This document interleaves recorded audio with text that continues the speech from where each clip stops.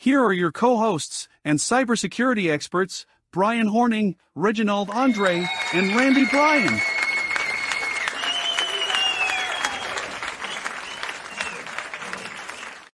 Your traveling studio audience is with you in your lodge. Yeah, they follow us all over, man. Yeah. What's up, everyone? Welcome to the Security Squawk podcast. I am one of your co-hosts, Brian, here with Reg Andre and Randy Bryan, who are in a top secret undisclosed location together. So you only have two boxes filling up your screen today instead of three. But welcome to another show where we discuss the world of cybersecurity, bring you the latest events, tie it all together in a bow, and let you know how it impacts your life and your business and what you can start doing to protect yourselves. So in today's episode, we're going to cover some K through 12 stuff. Since the guys are together, we were going to talk about cyber insurance applications and kind of what that looks like for various businesses and industries, but they're on travel, so we're going to wait until they're back in their own offices to do that. So today we're going through K through 12 stuff. There's a lot to talk about with K through 12 cyber attacks. We're going to hit some new information around a new business that a lot of people probably have this in their laundry room right now as we speak. They're dealing with a cyber attack, and we'll jump into that. And then the rules are changing, as we said, with cyber insurance, and we have some evidence to back that up now. We've been talking about the repercussions and the liability shifting from just being able to file claims and get claims paid to CEOs and corporate officers being held responsible for things around cyber attacks and cyber events. So we're going to talk about that. We're going to get into that today to let you know kind of what's going on there and what just happened recently that's going to open some eyes for a lot of business owners out there when it comes to cybersecurity and cyber insurance. So before we jump into those topics, remember, share our show. That's how we grow, by either you liking our channel in some way, our platform on social media, either YouTube, Facebook, LinkedIn. I think we throw ourselves up over there. If you like us, if you share us, or if you comment on our stuff, that helps other people find us, and we appreciate anybody who does that and helps us out to grow. So, guys, anything you want to add to the intro before I jump right into today's topics? Let's if you have a comment or a question, you can leave that on wherever this is streamed. If you're watching it live, we can usually address it on air. So we encourage people to leave comments as well. Yeah, we even had somebody say, "Can I come on live right now?" And we were able to do that through a social media message. So there's all kinds of stuff we can do to have people participate on the show. So let your imagination run wild there. So without further ado, guys, we have an attack on the Prince George County Public School Network that impacts about 4,500 accounts, and it's creating chaos in the educational environment as another school district close to our nation's capital gets hit. And this is just the beginning. It's 4,500 that we know about. It's early on. The school system is still assessing the extent of the cyber attack, but said the main business and student information systems known as Oracle and SchoolMax do not appear to be impacted. So what are you guys' thoughts on this? Another school district, there's not a lot of information out there about this, but we have another pretty large school district just outside the District of Columbia hit with another cyber attack. Well, there's no coincidence on the timing. Schools are starting to come back now here in Miami. We started on Wednesday. So good. It was a very timed event for those threat actors to go ahead and put that out because, school's starting and now you got all of these kids and parents and chaos is going to be happening. Yeah, I agree. And The value of the information to criminals when it involves schools is huge. One, if they can get Social Security information and names, things like that, they can start opening credit accounts on these the young people whose stuff was stolen. So there's a lot of value to criminals that way. They can also use it to collaborate with other information that's available on the dark web, like send a message to a parent about their kid or something like that. And if something in that message elicits an emotion and they get emotional, then they're more likely to click on whatever it is. Could be used in targeted spear phishing attacks, maybe children of executives, children of politicians, because this is so close to Washington. So as usual, a school district is a huge thing when information gets out, and a lot of value, and this one's no exception. Yeah, for sure. I mean, there's not a whole lot to add to this. It's just that we're going to find out more here over the next couple of days. It was just in the news this week. I feel like we should talk about it because we're going to get into something here in a minute that relates to it. But before we get to what's going on down in Washington around K through 12 cybersecurity, let's talk about this Connecticut school district where a cyber attack at this school district in Connecticut led to the loss of $6 million for the district, demonstrating the significant financial risks of cybercrime. And I think I want to talk about this in kind of two lights, guys. One is, yeah, that's a significant amount of money, and somebody's going to have to foot the bill for that. So let's kind of discuss and debate who's going to have to foot the bill for that. And then on top of that, this is another example, in my opinion, of businesses just miscalculating the damage and costs of cyber attacks. I would bet before this attack, the leaders in this Connecticut school district would have never in a million years thought that $6 million plus would be the number that they would lose as a result of a cyber attack. Because I think if they knew that number, they would have done more to prevent it. And a lot of schools and a lot of businesses are learning this hard lesson. And I'm kind of like looking around at the rest of the world and the rest of these businesses out there going, there's enough evidence around. Look, like if you think that you don't have data, or you don't think you have something valuable, or you don't have anything that a business can do, you have operations and you make money and you have sales. That's enough right there. If they can stop that to make you want to eventually pay. So those are the two things I took away from this when I looked at it at a high level, and we can get into the details of what the $6 million was and what they were able to recover. But what are your high level thoughts on this first before we jump into the details of it, guys? One thing, at one point in my career, I went after actually government contracts, and we, signed up with the school board and tried to see what type of business we can do for them.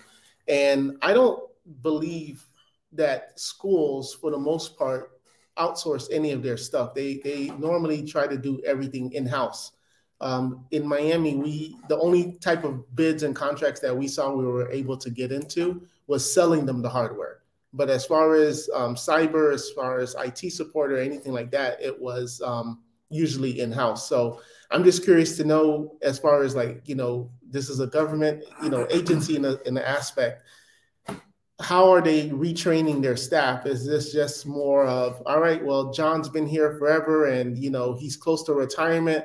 Let's just keep him going. And let's not,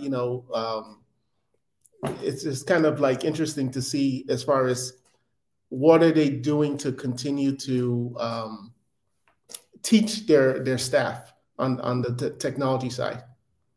Yeah. I was just going to add this particular vector for stealing money is one that we see all the time.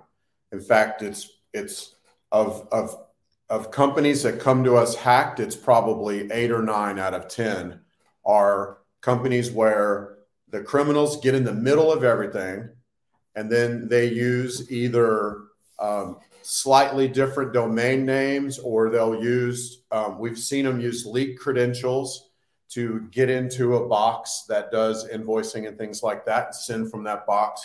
We've seen them where they've added like LLC to the end of the email address, so instead of ABC Company, it's now ABC Company LLC.com. And since they've been in the middle of everything, they're capturing the logos, they're capturing the fonts. They can make the emails look exactly the same. Or like I said, we've seen them where they're literally in one of the boxes, maybe the invoicing box or whatever, and they're using that to send and receive.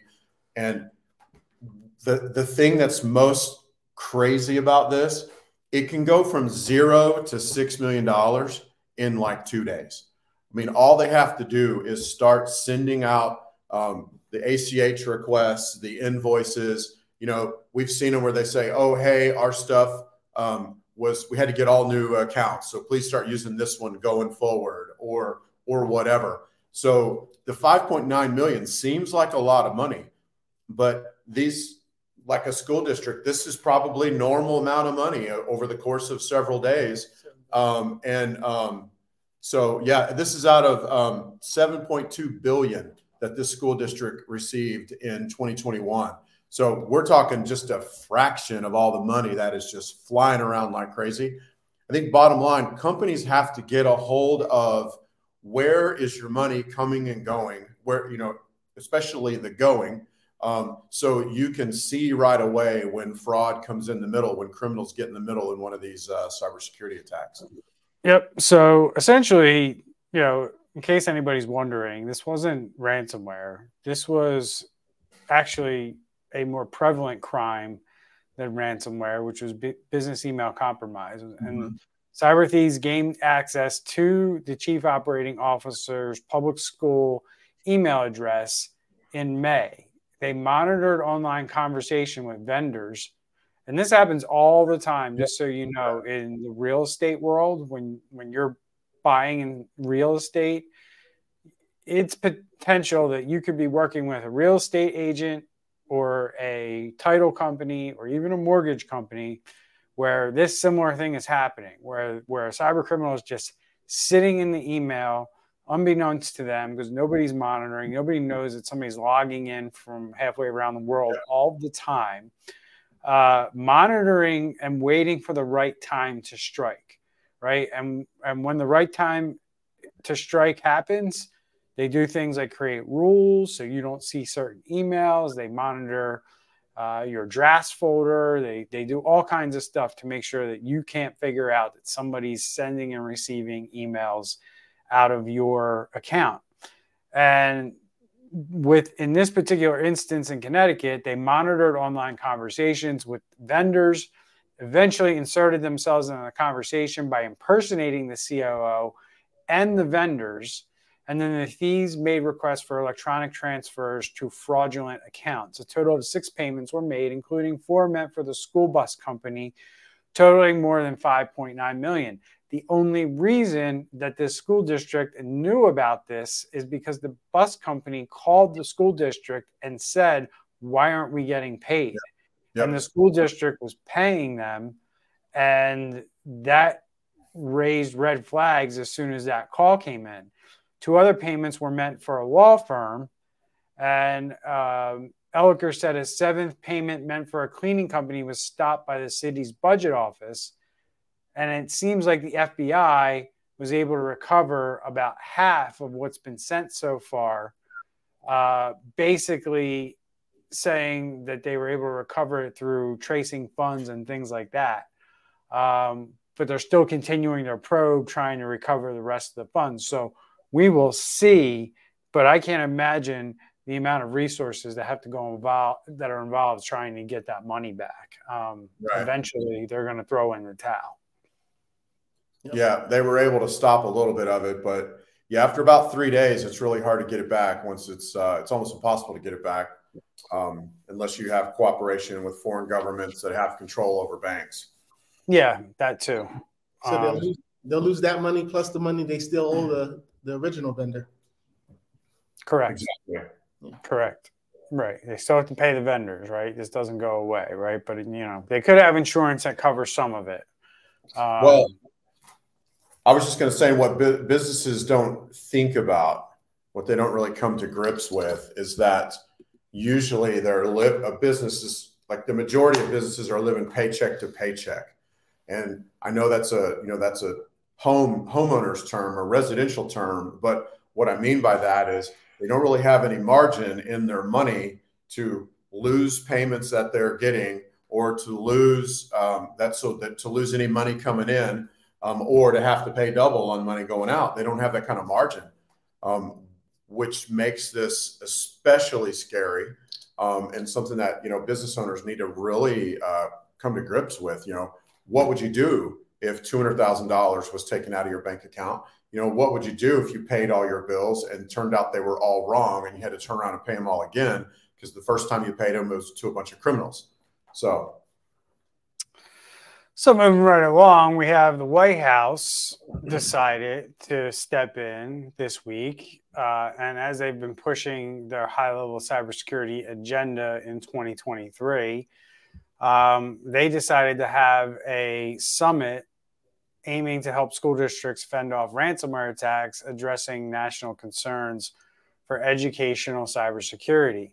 So I guess, for me, at least they're starting the conversation. But on Tuesday, they held its first ever cybersecurity summit on the ransomware attacks plaguing U.S. schools, in which criminal hackers have dumped online sensitive student data, which Randy mentioned earlier, including medical records, psychiatric evaluation, and even sexual assault reports. So this was, I guess the First Lady was there, and they rolled out a bunch of people from the White House to talk about, the fact that 48 districts have been hit with ransomware attacks this year, already 3 more than in all of 2022. So like we talk about all the time on this show, K through 12 is 100% a massive target for these cyber criminals, because they know they can get them. And that's the bottom line. So anything that you guys got out of this whole summit, other than kind of, a lot of it's stuff that we talk about on this show and highlight on this show all the time about what's going on in schools. They're trying to the biggest thing that I took out of it was in a Washington Post article that I read about this yesterday. And it's kind of cited the fact that when they kind of asked the people at this event, I guess the main thing that they were hearing was an unwillingness of the school districts to find full-time cybersecurity staff, which it's like, really, like, you're trying to hire your way out of this problem when you can work with third-party companies to get it done. Like, that's the amazing thing to me. So I don't know. What are your guys' thoughts on this?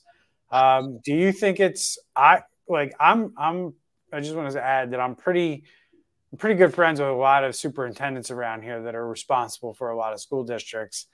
And I don't necessarily get the impression that they're even looking to hire. I think it's partly they don't know what to do, and partly they lack the funds to do anything about it. That's the biggest thing. It's not like, I think if they had the money, they would hire either an outside company or start hiring their own internal staff. I think it's a money problem, not a staffing problem. What are your thoughts? When I read this article, okay, summit is great. Let's talk about it. But I would have wanted to hear that these 8 superintendents walked over, down the street to Congress Ave and said, this is the help we need, and this is the legislation we need. That this should be the minimum, that if you're receiving federal funds, this is what they should be implementing. Funding, as far as not having funding for the school districts, I think there's always, if you got to raise the taxes a little, or if you got to, cut off the marble floor somewhere or something, in a superintendent's office, I don't know. But I think the money is there. It's just It's just a lot of talk and not any action. Yeah, it's a matter of priorities and prioritizing things. It might be prioritizing this versus a 30-year mortgage on new AstroTurf on the stadium. Mm-hmm. You know what I'm saying? Not that I know that happened anywhere near me. It may or may not have, but it did probably. So, but that is true. And then also, I think there's a lot of ignorance where they're not aware, either like you said, what to do, or that there is even a problem. And then also, I also kind of wonder, like, of the hundreds of thousands of school districts, I mean, how many were able to actually be a part of this summit? Was it actually impactful? And what are we going to do about this issue, which is really becoming an issue of national security at the very, almost at the very minimum, right? Mm-hmm. Well, the very core of the issue, it's that, right? Because it shows you how weak our cybersecurity is from a governmental standpoint. Businesses get the luxury of hiding behind a lot of, private businesses, the luxuries that private businesses get, but the governments and schools and publicly traded companies don't get that same luxury. So this stuff comes out in the open, where I'm just going to tell everybody, it's even uglier in the private business world. Yep. People are kind of like shocked, like when they find out that companies aren't securing their data as well as they think. I think people just assume, if I give you my data, you're taking care of it, and people need to understand it's the complete opposite. They're taking your data, and they're not really putting two thoughts into securing it. They're just taking it and doing whatever they need to do with it on the back end. And security is not top of mind for a lot of these companies when it comes to that. So a couple of things. I mean, I'm taking away that they're basically saying, like, we think we got to hire our way out of it, which is an interesting takeaway. Staff burnout, morale, and motivation were cited as problems as to why school districts aren't getting to this, which means they're trying to do this with the staff that they have, which we can debate what's going on there. I think part of it is people trying to enter into a field for job security purposes, Andre, right? I think that's definitely in play here, where IT people see the writing on the wall that maybe their role is going to be diminished or replaced potentially, or, look, computers don't break as much as they used to, right? So if you're a guy who made his money 10 years ago by swapping out parts on computers, and that was kind of like your role in a company or at a school, something broke, you were the guy who ran in and swapped out the part and saved the day.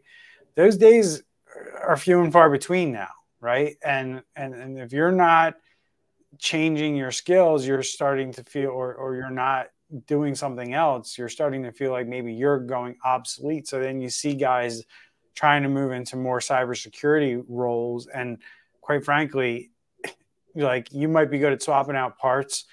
Usually you're not good at both. You're not, like, I very rarely see people who can transition from maybe being like a help desk bench technician over to like cybersecurity, which is, it just requires a different skill set. Not saying that everybody can't transition to it, but it's not a one-to-one transition. There are skills and other things that you have to acquire in order to be successful in cybersecurity that you may not necessarily needed to have had in a help desk role.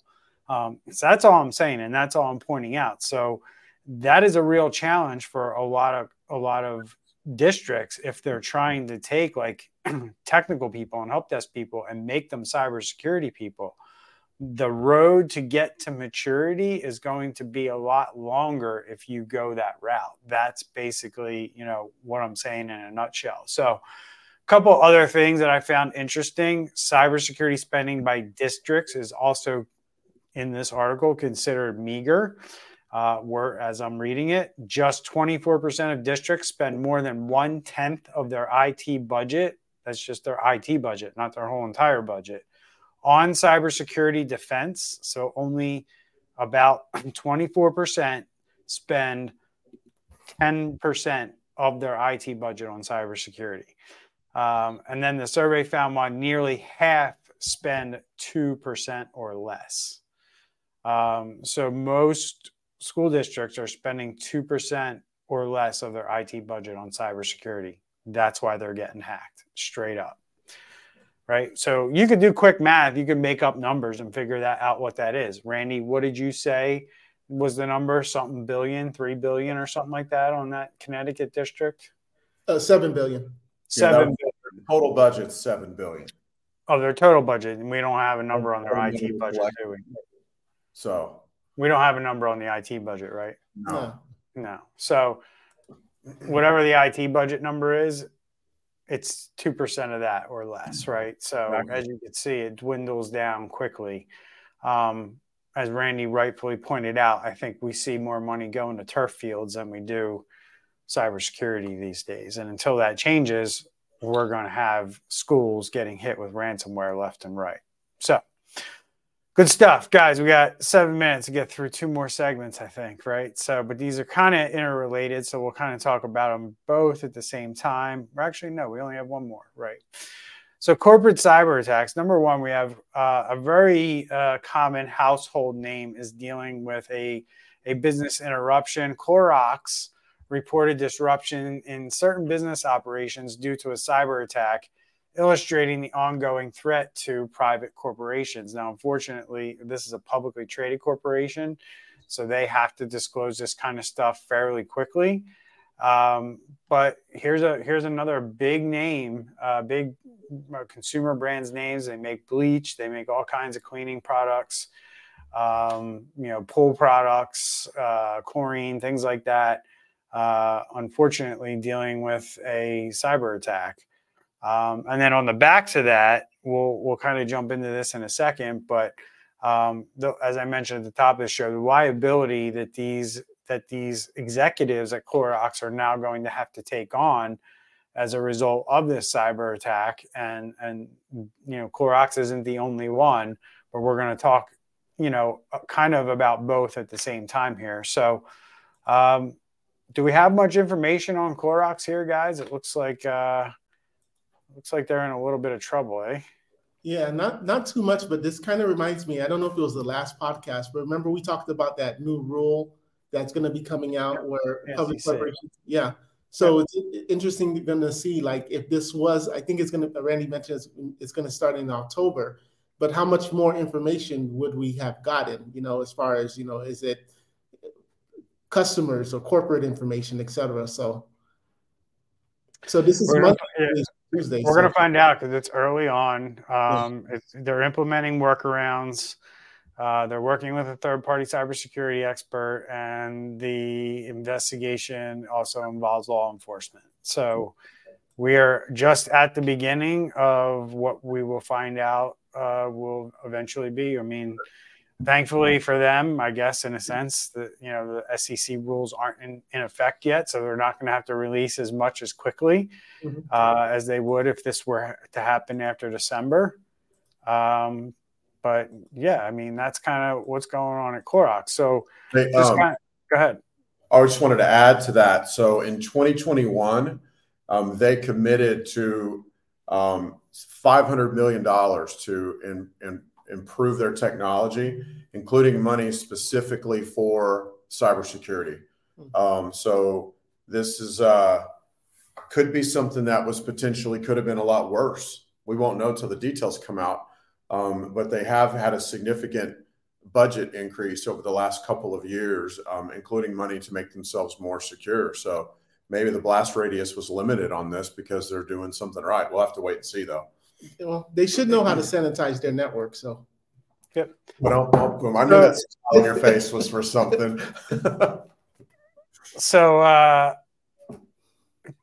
was waiting for a zinger from somebody around that. So, so just kind of talking about like what Clorox is kind of up against, because this last article that we're going to dive into here at the end of the show is just more kind of a deeper dive into what's going on as all these different regulations kind of meld together and kind of work together to really hold the feet to the fire for these corporations especially the publicly traded ones right now. It seems like it's going to impact those the quickest and be the most impactful against them. But this will trickle down to private businesses for sure. But this, I'm just going to take some quotes out of this article that I'm looking at under BloombergLaw.com. But basically, this article right here says the plaintiff bar is drooling. They're like, when does this go into effect? And they're talking about the SEC rules. When do they go into effect? Because the rules set the roadmap for investors to bring derivative claims alleging a company's senior executive breached their fiduciary duty by failing to manage cyber risk. So managing cyber risk is now a fiduciary duty. That's basically the line that's being drawn in the sand now. When they start using language like that for people in regulated financial sectors, when you're saying words like fiduciary duty, that means a lot to those people. It means they basically, if they violate that, they'll never be able to make money or do business in that world ever again. Mm-hmm. Yeah, I'm just going to say it's a huge changing landscape right now, and this is a huge game changer for a lot of things, like the rule where you have to report in 4 days. But this whole idea where investors can come back and sue because the executives didn't do their duty to manage cyber risks. That's huge, and that's a game changer. And the other reason it's huge is because all of these executives are protected under insurance by, most corporations, their board is protected by an insurance policy, right? So then this raises the risk level that these insurance companies have to protect these board members. So now these insurance companies, we're not talking about cyber insurance. We're talking about insurance that the business has to protect the board of directors, otherwise known as shareholder or board of directors insurance that's in place that's protecting these people. And they're going to get pressure from that to do the right thing. Like, these insurance companies are going to come to these boards and be like, what are you doing for cybersecurity? Not only are they going to get it from the cybersecurity questions, but they're going to get it from this standpoint too. And that's mind-blowing to me. Your thoughts on that, guys? I mean, this is just going to basically create, just like we have a market right now of lawyers and ambulance chasers who are, following up on data breaches and bringing class action lawsuits against companies when they find a bunch of people that, their data was impacted by this firm's data breach. That's happening all the time. And it takes millions and millions of dollars for companies to defend. You're also going to have these lawyers going out looking for, shareholders of these corporations and saying, like, look, you're a shareholder of this corporation. Your boards of directors didn't do enough and it led to a cyber attack. Join this class action lawsuit where we're now going to sue them as shareholders. And now, no matter what, this insurance company is going to have to defend that lawsuit that these shareholders and this attorney are now bringing against this corporation. This is just going to be a big mess of class action lawsuits if companies don't start doing the right thing. So, I'm basically saying, this is going through, it's basically called D&O insurance, but they're basically thinking D&O underwriters are thinking very hard about all of this. So they're really going to have to start writing their policies around this. Basically, if you violate any SEC rules, this policy is null and void. Right? And the rates will go up, so it'll cover FTC fines and things. I don't even think they're going to try and play that game, man, because it's too risky, right? They're just going to say, look, if you violate SEC rules, your claim won't be paid. Well, and I think that's where it'll be, and then the liability falls on the individual, and it's no longer covered under D&O. So it forces boards of directors to be personally responsible for cybersecurity. Whether they believe it or not is like, getting a doctor to buy into whether they're under HIPAA or not, right? If they're ever going to have a HIPAA issue, right? There's doctors that run around today that fully believe HIPAA will never bother them, right? So FCC is a different animal. I agree, but we'll see what happens. Only time will tell, right? So good stuff, guys. Good perspective on these things. We talked about the schools. We talked about what the White House was doing, and we talked about corporate cyber attacks. Any last thoughts you want to share before we get out of here? Stay safe. Yep, that's what I was thinking too. All right, everyone. Be safe. We'll see you in the next episode. Take care. All right. See y'all later.